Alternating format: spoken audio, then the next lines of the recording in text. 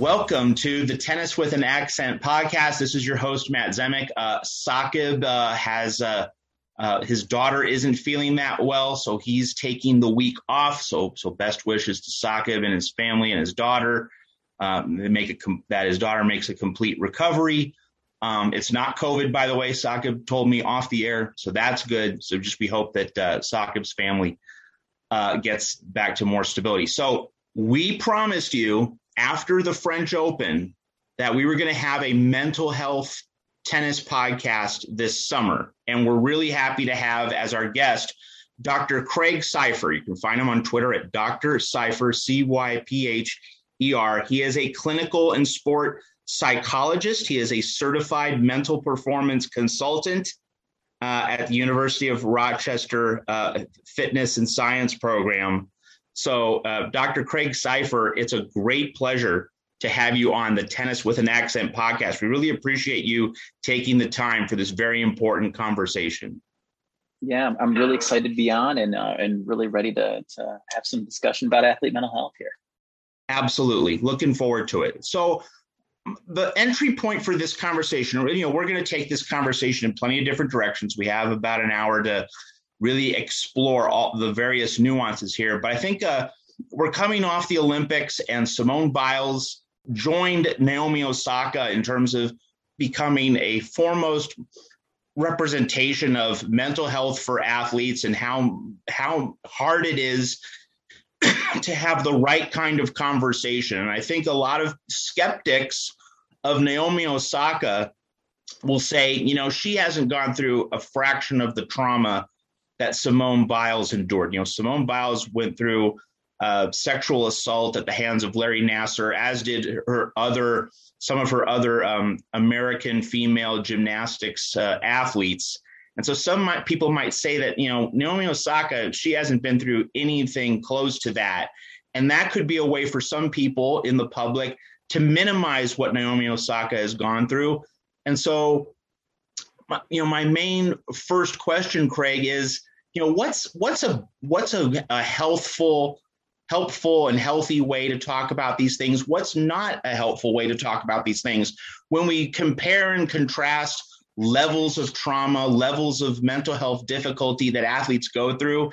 Is that inviting the wrong kind of conversation? What's the right way to go about mental health for athletes and just acknowledging what each athlete goes through on her own terms? I think that's one of the challenges, with the sports world. We're used to a little bit more of like the black and white, right? That it's either you win or you lose, right? You win and survive and advance and move on, or you lose. We live within a lot of hierarchies, right? So the rankings are real. Your UTR is real. Those kind of things are out there. But I think when we think about mental health, we need to kind of stretch ourselves to get out of that hierarchical or black or white kind of mindset, because mental health is so much more subjective. So like what Naomi Osaka is going on is real to her and challenging for her, as she's really documented and what she's talked about. And what Simone Biles is going through is just as real. And to apply a hierarchical point of view where it's like, well, you have the right to have mental health issues versus you don't, that's where we start to get into some kind of negative or harmful thinking about this. So what's a good starting point in terms of, applying universal standards, universal principles, and, being able to respect the athlete where he or she is on the journey? And maybe a good accompaniment to that, Doctor, is just what's your approach? What do you try to do when you speak one-on-one with an athlete and you try to establish, how do we respect your space and how do we acknowledge the journey you are on, not anyone else's? It's particular to each person. How do we create empowerment for athletes? Yes, I think that my approach, even from the start, is really helping to understand, the athlete's story and what are they coming in with, what are they looking for out of our sessions together. So I think I always kind of say that my practice kind of comes in thirds. I have a third of my practice are athletes who are doing really well, and they just want to move from good to great. They just want the mindset skills to be even better in their sport. For some, it's I do a lot of work on injury recovery, so kind of helping them through the injury recovery aspect of what's going on, and how do we understand how that impacts us. And then for others, it's kind of an athlete mental health perspective. Other stresses that may be going on that are completely outside the lines of the court, whether that's coach relationships or or family relationships or other mental health issues that rise up. So I really start with kind of understanding where's the athlete coming from, what are they coming from, and where are their needs right now. And so being able to hear that and really understand like what their path has been. And then also just kind of, like what sports psychology can offer, and I always kind of say that like, just like with strength and conditioning, we can use what we know from strength and conditioning to get better on the court. We can improve our nutrition and sleep to get better. There are things with our mindset that we can do to kind of help us to get stronger, manage pressure, be ready for those tougher, challenging moments. Okay. We're going to talk about Naomi Osaka soon enough, but before we deal with her specific case, what's been your broader experience with tennis players generally? Have you found certain aspects of tennis players' stories that are different from, let's say, softball players, hockey players, in other sports? Just speak to your own experience in terms of tennis players, your interactions with them, maybe interactions with tennis coaches as well, in terms of trying to unlock elite performance in tennis players as a group. Just any noticeable observations you have from your work with tennis players. Yeah, I mean, I think the biggest thing and the biggest, kind of pressure point is that, you are there alone, right? Like in a lot of my team sport athletes, the responsibility of winning or losing, success or failure is shared. And at most, maybe in doubles experiences, there might be a little bit of that shared, but it's still going to be at least 50% that's on you. And I think that's one of the biggest challenges just to start, that you need to be able to understand and take on that responsibility. And a lot of tennis players are kind of drawn to that because they thrive on that part of it. I think the mental grind of, being able to play both this combination of, kind of point to point, but also to be able to kind of go through the natural ebbs and flows of a match and what that brings. And then once that match is finished, you have to kind of grind through the next match in that tournament, right? And being able to manage, maintaining your focus, being able to be intense when you need to, get loose and relax when you need to, and be able to manage that match to match. And I think, the failure feeling really permanent. You could have your first match of a tournament and you have your plan to kind of stick it out and be there and be really successful, and you get knocked out first round. Then you have a lot to think about in terms of your time heading back home. So I think those are some of the big things that I see within tennis. I think also just the grind of the travel, of going to different tournaments, finding out different tournaments, what level do you play at? Those kind of things are really important as well. How do we manage some of those off-court things that help them to kind of stay on track within it? That's a big part of working with the tennis players that I work with.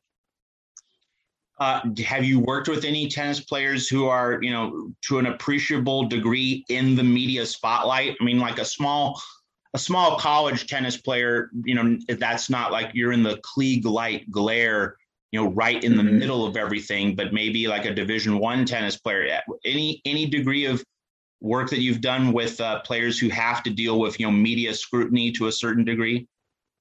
I think on a smaller scale, not to the level of, some of the, kind of pro tour that we've had, but I think kind of especially on those junior circuits and how that, spotlight kind of shines on them pretty quickly and how they rise up through. I've definitely seen those pieces, and that's helping athletes through those challenges, certainly.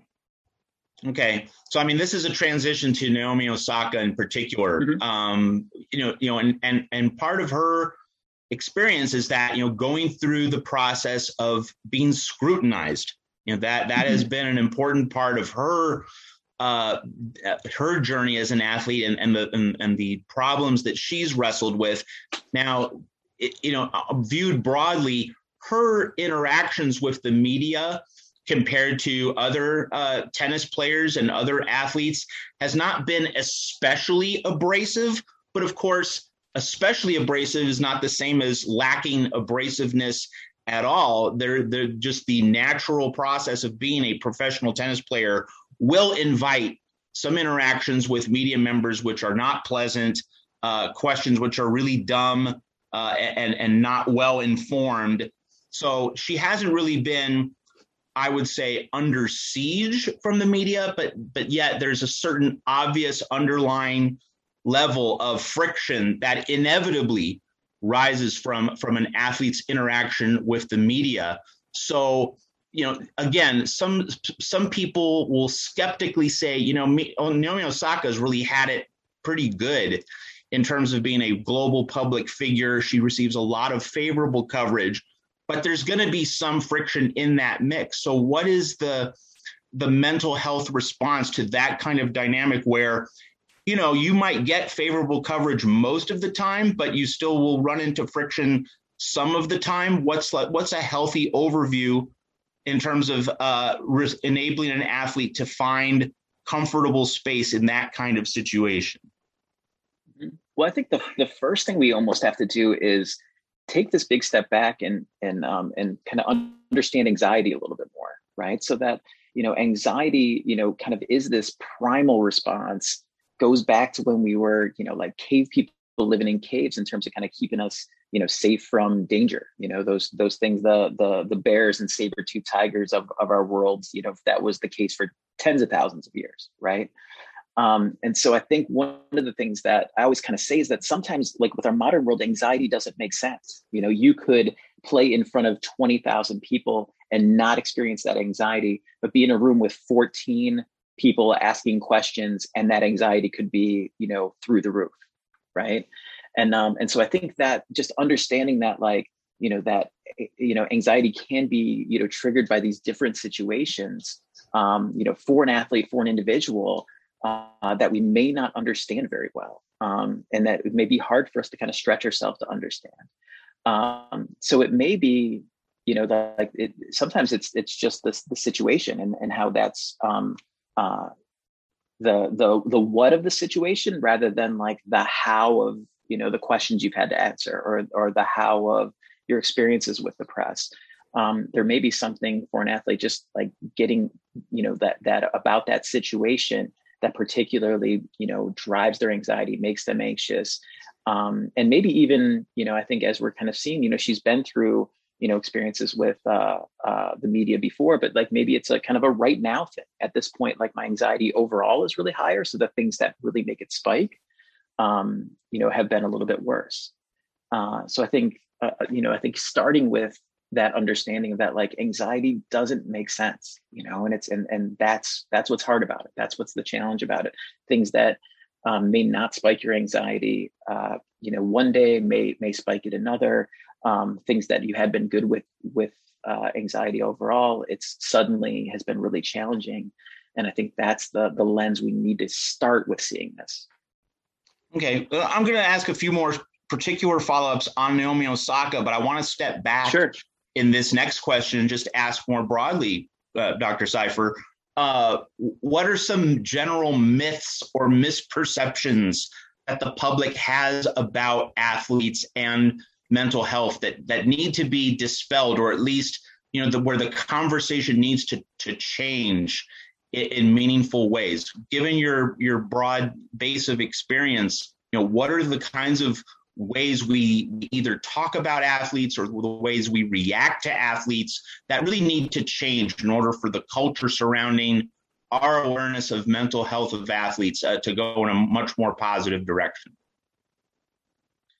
Yeah, I mean, I think the first thing is this, that we tend to put these individuals, because of what they can do in terms of their talent and their sport, what they have physically, and we say, well, they can't possibly be going through any difficulties, or because of their success, right? Because they have money, or they have fame, or that they have these things that they can't possibly. So I think the first myth is that because they're so physically fit, because they're so technically and strategically sound, that they can't possibly have anything wrong with them, and I think that's part of that idealization we have of the athletes that we look up to. I think is the biggest myth that we need to do, that they are human, and that the athletes are going to go through the mental health issues. If we think about like the statistics that we know, so at any one point in time, 1 out of 3 people is dealing with a diagnosable mental health condition. And then if we look at the lifetime incidence, that's 1 out of 2. So if it doesn't affect me within my lifetime, it's definitely going to affect somebody that I love and care about. So we can't then exempt these people that we look up to because of the things they can do on the court from those same issues, that they're going to go through this, and that understanding kind of the athletes are people too, and that there's going to be parts where they're not okay through this becomes, I think, is the biggest myth that we need to think about. So in terms of your own applied practice, how do you try to change not just how the athlete, him or herself, responds to the situation, but like, do you talk, I'm sure you talk to coaches, or at least the people around athletes, in terms of giving the athletes tools, to make changes. Explore what you do, not just with the athlete, him or herself, but with the people surrounding that athlete, and how big a piece is that in terms of improving the athlete's performance, and more beyond performance, the athlete's sense of self, the athlete's sense of wholeness, and being able to be a complete, put together person on and off the court. Mm-hmm. Yeah, it's certainly a huge part. I think, especially within the programs that I'm a part of, working at every level. So the sports medicine and athletic training level, the coaching level, the strength and conditioning, coaches, they're all, part of this, kind of level of continuum in terms of being able to support athletes overall.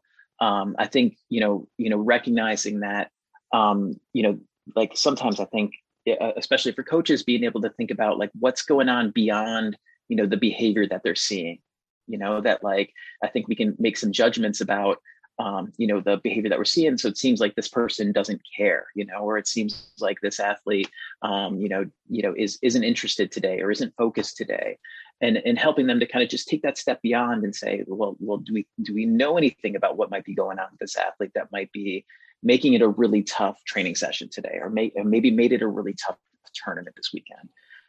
And so if they don't have that knowledge, then talking with them about how do we ask the questions about that? Be like, hey, it seemed like, you weren't as focused today. Is there anything else going on? Because sometimes it's not just about, what their serve is like, or what their ground strokes were like. There may be other things that are going on, and being open to asking that question. And I think empowering coaches them to ask those questions too. I think sometimes it's like, well, I don't know if it's part of my role, or if they feel comfortable with like me asking those questions. But I think the athlete will tell you if they don't want to share, they won't share. They will be certainly upfront with that. But I think being able to kind of ask the questions of like, no, how are you really doing? Like that's a good question. Or, like what, are there any stresses that were impacting how your play was off today?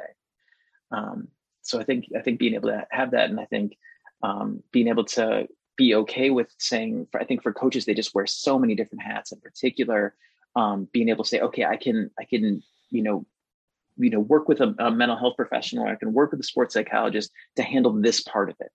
I don't have to take on all these things in terms of what's going on with, the athletes that I'm supposed to be, responsible for.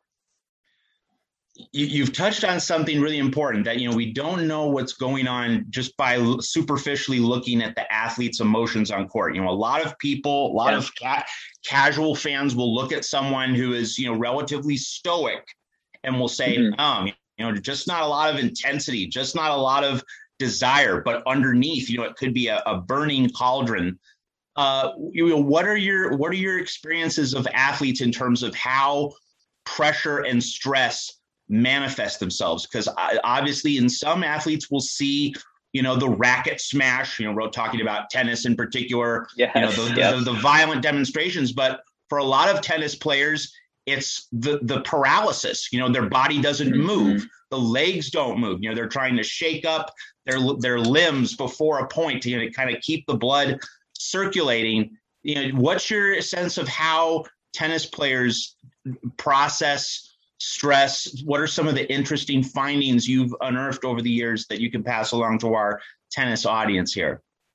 Yes, I think for tennis players in particular to really reflect on where's the zone that feels like they are at their best, and I think kind of that level of intensity you can see on the court, can kind of go from kind of your super intense, kind of Rafa Nadal types to your Roger Federer needs to be like calm, composed, understanding through those extremes, where is your peak of your zone? I always talk about the green zone, your go zone when everything is clicking and working. And being able to have like some peace with like what works for you and have an awareness of what works for you, and being okay with that. I think for some athletes needing to have a smile on their face when they compete, sometimes other people don't respond well to that. So for them to be okay with them being more calm, composed, or do you need to be more fired up, intense, ready to go? And so if we know where the zone that's optimal, then we can kind of build some skills around how do we stay, in that zone? How do we get to that zone? How do we stay in that zone? And that can include things like our how we reset ourselves. Do we have a reset routine after something goes wrong, so that we're not building up, and then smashing rackets, right? Is there something to kind of be that release valve that just resets it? So can I go to my towel, take that time as I'm wiping myself off to just, take that nice, slow, deep breath and reset myself, and then throwing the towel down and, I'm ready to go for the next point. Are there things that I can do to reset myself and get back to that level of energy that I need to? But I think knowing yourself, having that awareness is like the first step in being able to say, okay, like that's where I need to be, as opposed to trying to play what, this coach thinks I should play, or, what, the player that I look up to, that their level of intensity. Being able to kind of think about like, where do I work? And then, we can build some really good skills and strategies to kind of keep you there, get you there. So, tennis has a unique culture relative to other sports. I mean, tennis is a country club sport. It's a sport that generally requires a lot more financial investment from parents, from families. How much does that piece enter into the work that you do with tennis players? Because there is such a big upfront investment financially in a tennis player's career. How does that weigh on the athlete's mind in terms of like, if I don't play well, like I'm letting my parents down. Also, you talked about how tennis players carry themselves on the court, maybe because tennis has a history as being a more genteel sport. There's a sense of, I better not show my emotions. Like that would not be proper in terms of how a tennis player is expected to carry him or herself. What are some of the cultural challenges that you've come across in terms of players, just trying to be their own best authentic selves, and the barriers they face along the way? I think the financial piece is a huge part of it. And I think, that can add a ton of pressure for athletes. So thinking about like, yes, we're spending the money for the registration for the tournament, the travel out there, the hotel rooms, to go there. And if I have a first round exit, then, what kind of failure am I to my, family that's paid for that, or what's going on. And that's certainly a huge piece of it. And it really highlights the importance of, whether it's that and the financial piece, whether it's, kind of these outside expectations, there's a big part of like, we need to be able to take all those things. And I referred to it as the parking lot, right? Like you need to be able to put those things in the parking lot, and be able to put those things aside so that when I'm stepping on the court, the only focus is playing shot to shot, being in the moment, playing my game, picking up on the strategy that I need to defeat this opponent right now. And so that those are definitely things that are going on, but like, how do we set those things in the parking lot? And there's a clean hacker, sports psychology consultant who's worked with U.S. women's national team in hockey and in soccer, always kind of talks about like, if you go to the mall, right, and you go and you park your car, you're not going and checking back on it every 5 minutes. You don't walk 10 feet towards the entrance and then go back and check on the car. You don't go into the, inside the doors of the mall and then go check. You don't go to a store and come back and check on your car. And that's a little bit of what we do. We need to kind of be able to park certain things and trust that it's going to be there when I get done. Like that stress may still be there, whether that's school related stress, whether that's family related stress, whether that's social stuff that's going on.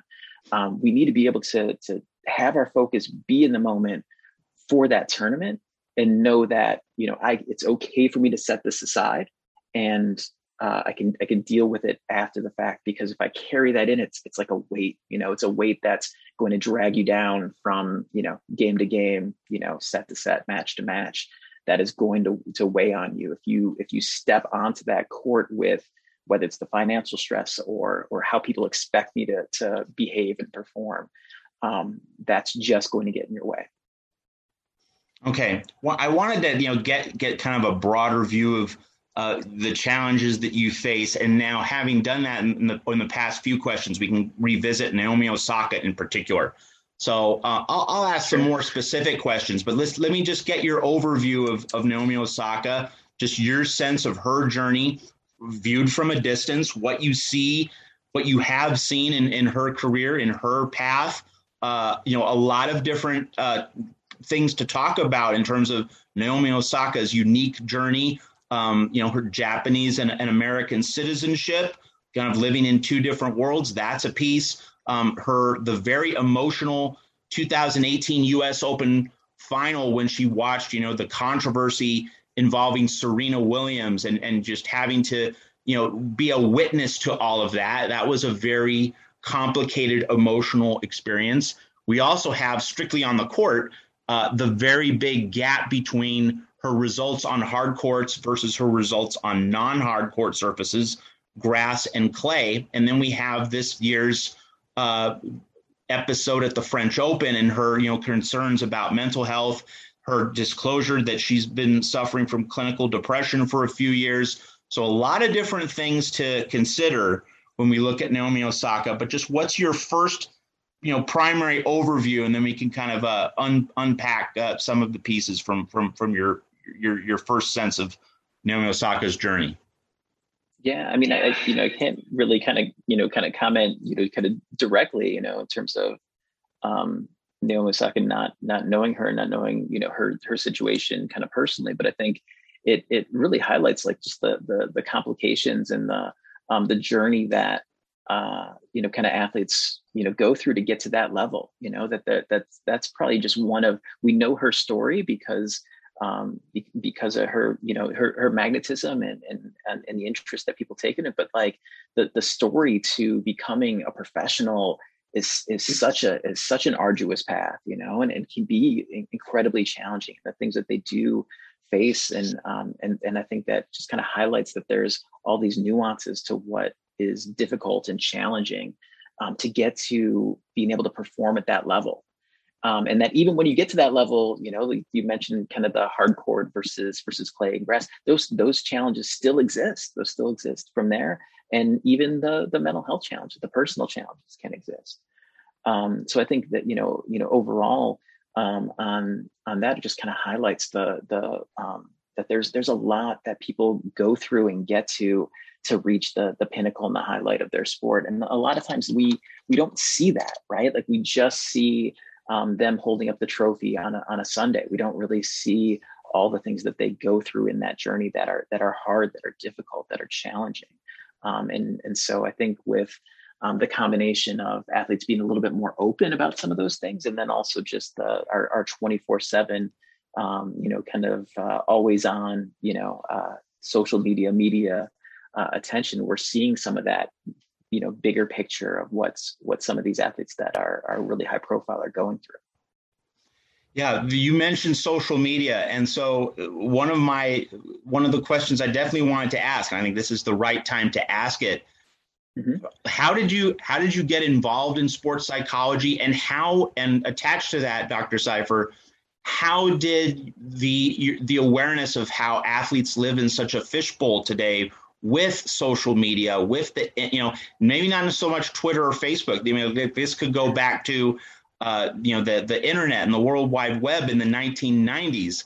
How did the reality of the changing media landscape, affect how you process sports psychology, and how did that motivate you to enter this profession? Because in the 1980s we didn't have the internet, and it was a totally different media world for athletes. And so I guess what I'm really trying to ask, Dr. Cypher, is how much does the study of sports psychology for athletes, how much is that related to the existence of modernized mass media? How connected are the two things, and how has that informed your practice as it has evolved over the years? Yeah, I think that's a really interesting question. So I think to start, I think that the social media things, that the social media impact that I'm seeing is, there's kind of a generation of athletes that are fully inundated with, if you think about what happens in your social media stream, right? So you're seeing, within Instagram in particular, you're seeing the top 5 to 10% coolest, most interesting, most fascinating, most triumphant things that everybody that you're connected to, whether it's celebrities you follow, or whether it's athletes that you follow, whether it's your friends, that's what you're seeing. You're just seeing the top 5% coolest, most interesting things. And they're seeing them visually. So I think that, plays a role. You're not seeing the difficulty and the grind and the things that are hard and the things that are challenging for everybody. And so it can give us this false sense of that everybody's lives are so much more interesting, so much more perfect, so much more healthy or triumphant or exciting. And that weighs on people. And I think with athletes in particular, they can become inundated with messages around, am I doing enough? Am I doing the right things? Am I competing in the right tournaments? This person's getting, these offers and these opportunities. And so that comparison trap that we can have that just brings us down, it results in, higher levels of depression and anxiety. And the studies show this, that the more time people spend on social media, the higher their levels of depression and anxiety. So I think that's one of the big key factors. I think in terms of what's maybe kind of more helpful or more positive in terms of some of the things that are going on is that there's ways to deliver information about sports psychology, about athlete mental health in ways that we've never had before. So we can also kind of combat some of the negatives of that with some really good positives. So being able to kind of put out videos, put out inspirational quotes, put out things that are really helpful for athletes within those messages, I think is something that's really exciting. And so being active on social media, being able to normalize that sports psychology and mindset training is out there, that it's accessible. This is what we do. This is what we're doing. And I thought that was, I'm maybe, I'm certainly biased, but, through the Olympics, I think we heard all these aspects of athletes talking about their mindset, talking about the mental game, talking about the mental challenges of what was going on in Tokyo. But then even acknowledging their sports psychologists, right? The people that they work with and that they help them, not only parts of their sports medicine team, not only coaches, but that this being an integrated part of what their success is. One particular nuance I'm interested in here, Dr. Cypher, is that Naomi Osaka has millions of dollars. A Division two or Division three college athlete does not. Yet, when you're an athlete, you perform. That's part of what you do. It's part of your identity. So, like, how does the level of competition an athlete reaches have any particularly significant effect on how they see themselves, or is it pretty much, is this idea that you're a public figure as an athlete, is that pretty pervasive, and does it transcend the level of competition an athlete reaches? How would you address that particular question? Yeah, I mean, I think it kind of comes to like pressure. Pressure is pressure, right? And certainly the pressures may be different from a Naomi Osaka or a Rafa Nadal, to your, like Division three, athlete, but like they're going through their own, kind of pressure to perform. So that Division three athlete may be a mechanical engineering major and needing to manage both being really great academically, a capital S student athlete, at the same time as performing, for their team, for themselves, at their Division three school.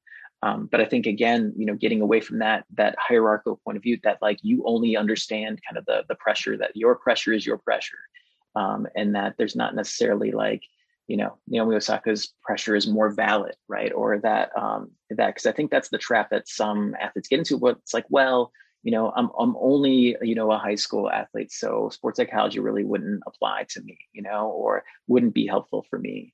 Or I'm only going to play at, D2 or D3, program. So but like, it's all about like, you have all these avenues in terms of being able to kind of help yourself to be the best you can be at the level that you can be at your best. And mindset is part of that. Like mindset is something that can be developed, grown, nurtured, trained. In a way that we really hadn't understood, I think, in general before, but I think people are more open to that, more excited about it overall. Now, one thing that's particular to Naomi Osaka's situation is that, she has an entourage, she has handlers, she has a marketing team, which advises her on what to do. It was part of the team that advised her, on putting forth public statements at the French Open earlier this year. So that's not something that, a kind of a lower tier college athlete or a high school athlete, playing a non-revenue sport, you're not going to see those kinds of things, uniformly among athletes. But, in Osaka's case, it raises the question, what kind of people you surround yourself with in your life. So obviously, you've had plenty of conversations with athletes in terms of, finding the space that works for them, where they're comfortable. How big a piece is this notion of, the people you surround yourself with, and what's the general flow of advice you give to athletes in terms of the kinds of people they surround themselves with, which translates into the kinds of messages they are surrounded with as they go about their lives each day? Yeah, I think this is a huge point of what I like to work on, because I think when we look at the research around, kind of like where does happiness come from, right? At its core, that the two components that in terms of where happiness comes from are, having a sense of meaning or purpose, right? And having a really strong sense of connection to others. So if we think about that, right, that's one of the things that draws us to sport. Sport really kind of gives us a strong sense of meaning and purpose, in terms of like, what are we striving for? What are the goals that we set for ourselves? Those kind of things. And that's important. But as you're alluding to, the quality of those connections, is the most important part. So you could be the high school athlete, who is on, kind of your tennis team or your groups that you train with. And like, what's the quality of the connections? How do I invest in the quality of the connections? How do I, kind of have that, and all the way up to, the pros and the people that surround us. Thinking about not necessarily like how many people are in that group or in those entourages, but the quality of that connection, and how do you stay invested in the quality of that connection? even as you're striving towards something that's really, important to you, and having a goal. And having a balance between, that like having time socially isn't just goofing off, right? Like, I think like some athletes get caught in that trap that like, if I'm not working on my game, if I'm not working on my strength and conditioning, and I'm not working on my nutrition, that's just goofing off. But that's actually an investment, right? Like that's putting gas in the tank so that you can take on those tasks that are driving you towards your goals. Having positive connections, having really great quality connections are a huge part of driving you to meet those goals. Flowing from that, Dr. Cypher, tennis is unique in that it really has a very short off season, basically November, December, and then they're right back on the treadmill in January. It's a week to week sport, and it's a plane flight just about every week. And so it invites a situation in which, you're going to go to a city, you're going to have a terrible first match, so your association with that city or that week could be very unpleasant. And, just to illustrate this with Naomi Osaka, when she goes to Europe for clay season, that's, usually it's an unsuccessful week most weeks during that part of the calendar. So this brings up the point of losing and how athletes do indeed keep their tank full and keep a positive outlook, knowing that they live in a context of failure and imperfections. They're going to have bad weeks. They're going to have bad matches. They're going to have some unpleasant experiences. So what is your overall message to athletes? Obviously, you're not usually talking to, millionaire professional athletes. You're talking to athletes across the spectrum, but just what is the broader message you give to athletes in terms of handling losing, handling imperfection, handling failure, knowing that it is a natural part of life. It's not this aberrational thing. It's part of their existence. What's your formula for getting an athlete to be at peace with the realities of imperfection? Yeah. I think the finding kind of a balance, right? I think the message sometimes that athletes say is like, well, we just need to be positive, right? Like we need to just kind of think positive, be positive. And we know that negative thinking is really, really harmful. So they kind of get in this duality of like, either I'm positive or I'm negative. But it probably doesn't feel very realistic to be like super positive, like, yes, I'm the best, I'm gonna get it, after you really just got bounced in the first round from that tournament and spent all this time and effort to be at your best and had a really poor performance. So I talk a lot about, the importance of kind of being neutral. If we can kind of dial back to neutral. So that situation that happened, that loss that we took, like that's real. That's a real thing that happened. But it's really important then to say like, all right, like how do I neutrally, kind of approach where I need to be for the next time. So I know that I can't get negative and really kind of get on myself, but how do I just kind of stay more? And for neutral, for me, it's more about like, how do we get back into the present? How do we take that feedback and we just see that match instead of as an indication of how horrible I am on clay? How do we take that as feedback that I need to get, that this situation is giving myself? And then how do I put that into my training? How do I prepare for the next time? How do I stay neutral with that? How do I stay in the present? How do I stay in this week? How do I stay focused on the 6 feet in front of me, rather than being stuck in the past or overly anxious about the future? How do we take that loss just as feedback?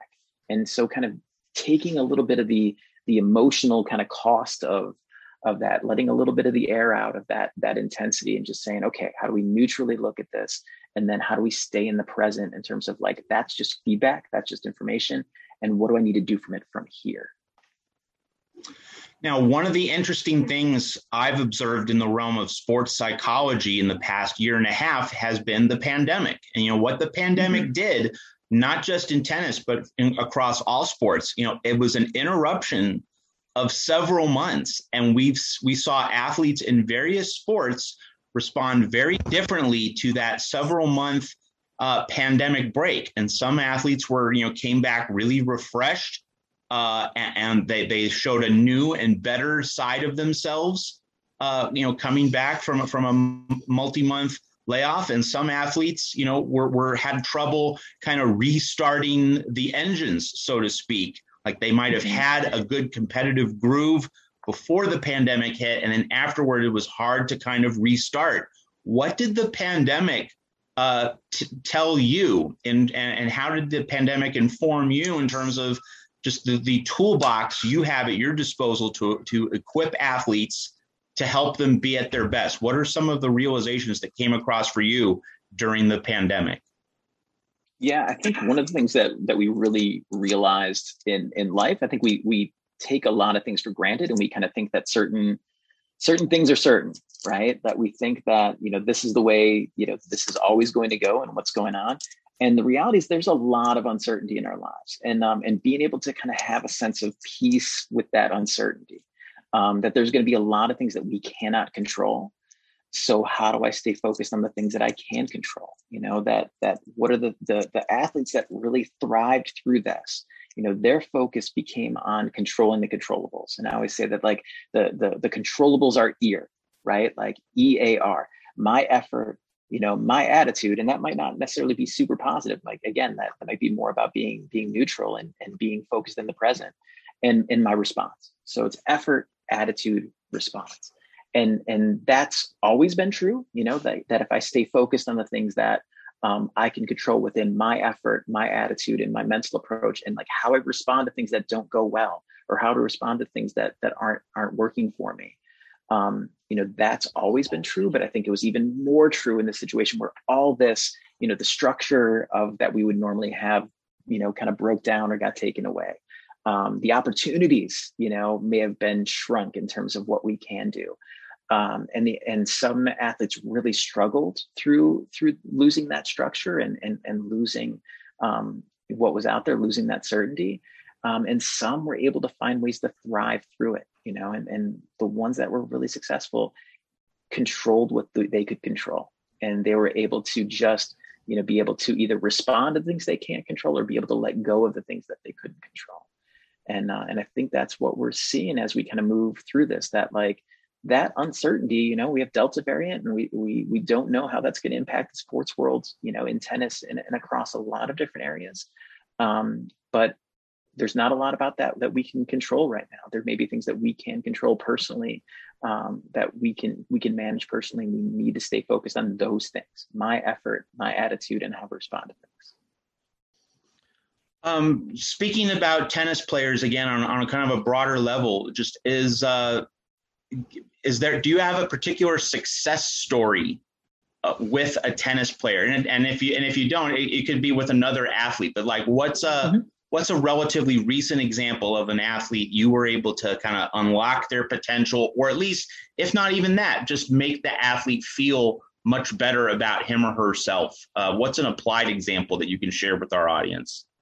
Sure. I think, one story that I'd like to tell with a tennis player in particular who was just in this really difficult rut. He kept on hitting, kind of this series of just really rough first round exits, and really, really frustrated, really angry with himself, coming in and kind of like these like 3 back-to-back tournaments that were really rough. And he was just feeling in that rut.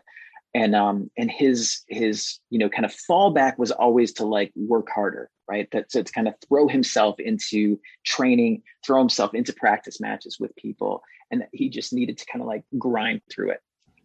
And so so we sat down with it, and I was like, we actually had a prescribed break. So he talks about how like within tennis, there's maybe this, a little bit of quiet time, November, December. And so we actually had him take a 4-week prescribed break from tennis, right? And he had never done this since he was 17 at the time. He had never done this since he was like 7 years old, taking that long of a break from it. So we took a 4-week break. He ended up playing some like basketball recreationally with friends, kind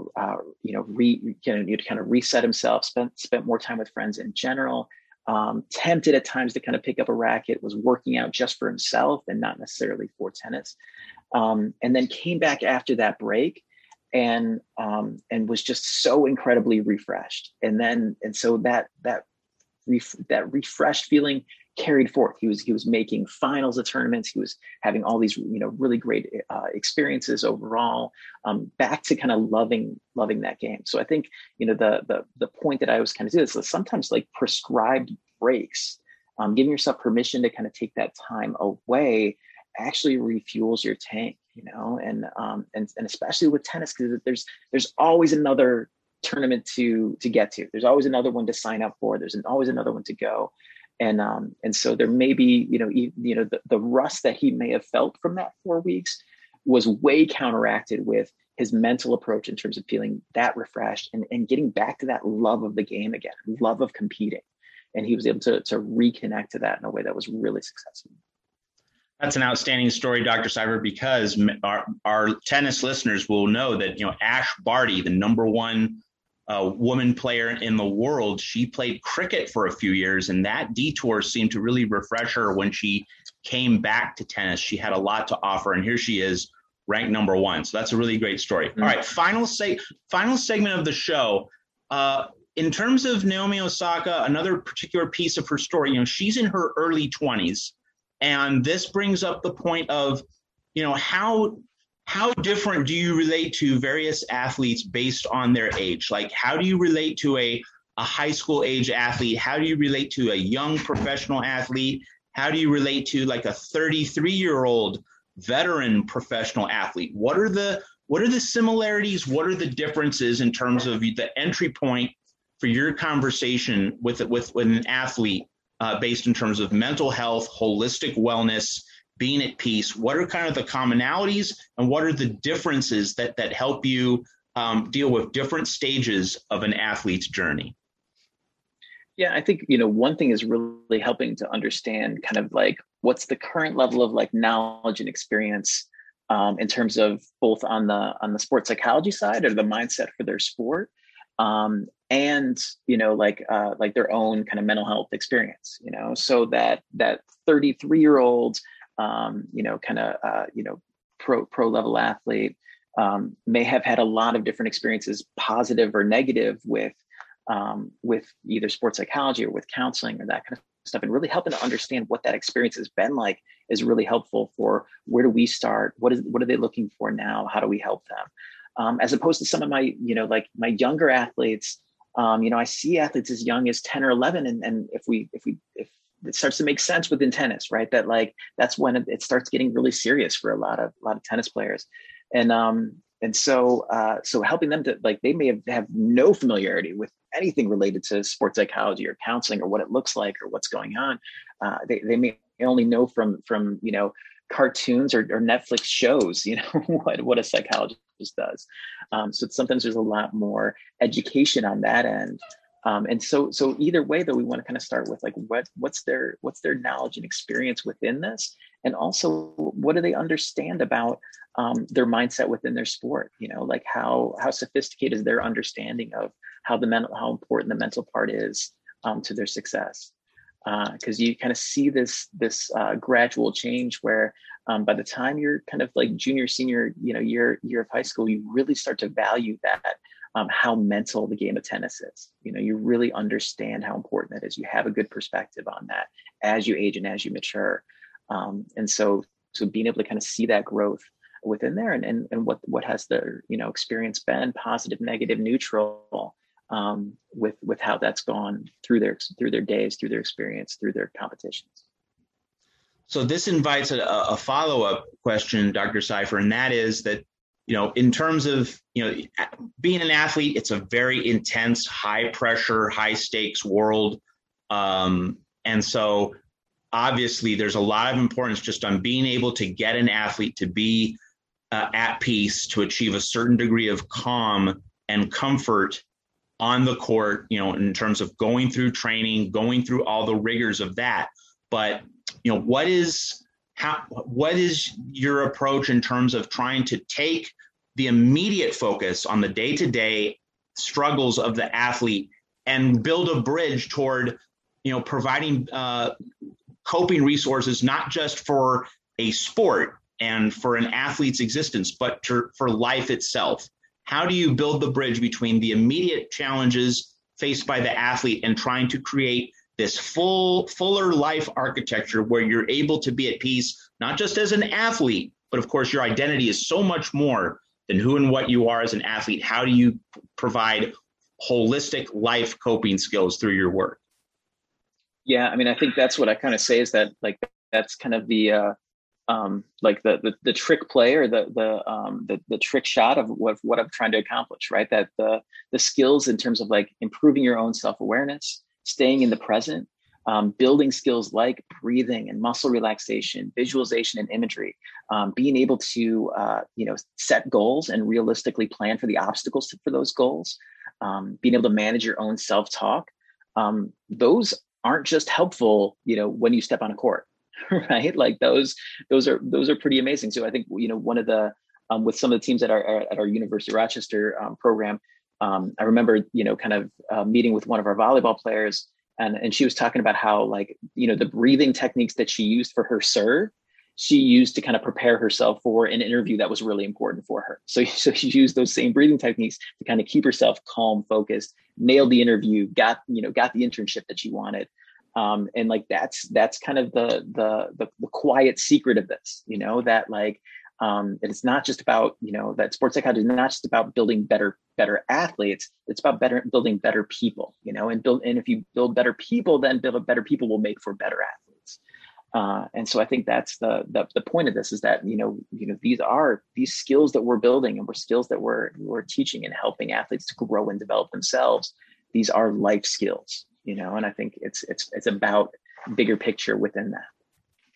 All right. Final question. This has been wonderful, at least, from my viewpoint, just a fascinating, very helpful, illuminating look at sports psychology. My final question is, where do you think sports psychology is headed? What are maybe you could answer this through the prism of, the things that you're working on right now at the University of Rochester, the fitness and science department. Where do you want sports psychology to go, and what do you see for this profession, this study in the future in terms of its ability to empower human beings? Right. I mean, I think that's the thing is that like, how do we take the things that are working and are successful at these professional levels? Like so if you think about anything from, kind of pro teams within sports and pro organizations, you have so many, sports psychologists kind of being able to do that, or the U.S. Olympic Committee, which has several, sports psychology consultants on staff. How do we take this information that maybe is just at that national team level, at the IMG academies of the world, at the Ohio States or Michigans or those big level Division I programs? And I think that's what we're, I'm excited about here, that we want to kind of take those programs and being able to offer them to high school athletes, to Division III athletes, Division II athletes, being able to kind of take the information that we know about strength and conditioning, about nutrition, and about sports psychology and mindset, and be able to bring that to, athletes of any background, and be able to kind of democratize a little bit, where sports psychology is, have it be not just for the upper echelons of sport, but being able to have it available to anyone, and to have it be able to expose people to that all the way through the lifespan. Craig Cypher, you can follow him on Twitter at Dr. Cypher, Cypher. He is a clinical and sports psychologist and a certified mental performance consultant at the University of Rochester's Fitness and Science Department. Craig Cypher, it's been a great pleasure. Thanks for taking the time to join us on the Tennis with an Accent podcast. We really appreciate it. Oh, it was absolutely my pleasure. Thank you for this very thoughtful discussion. I appreciate it.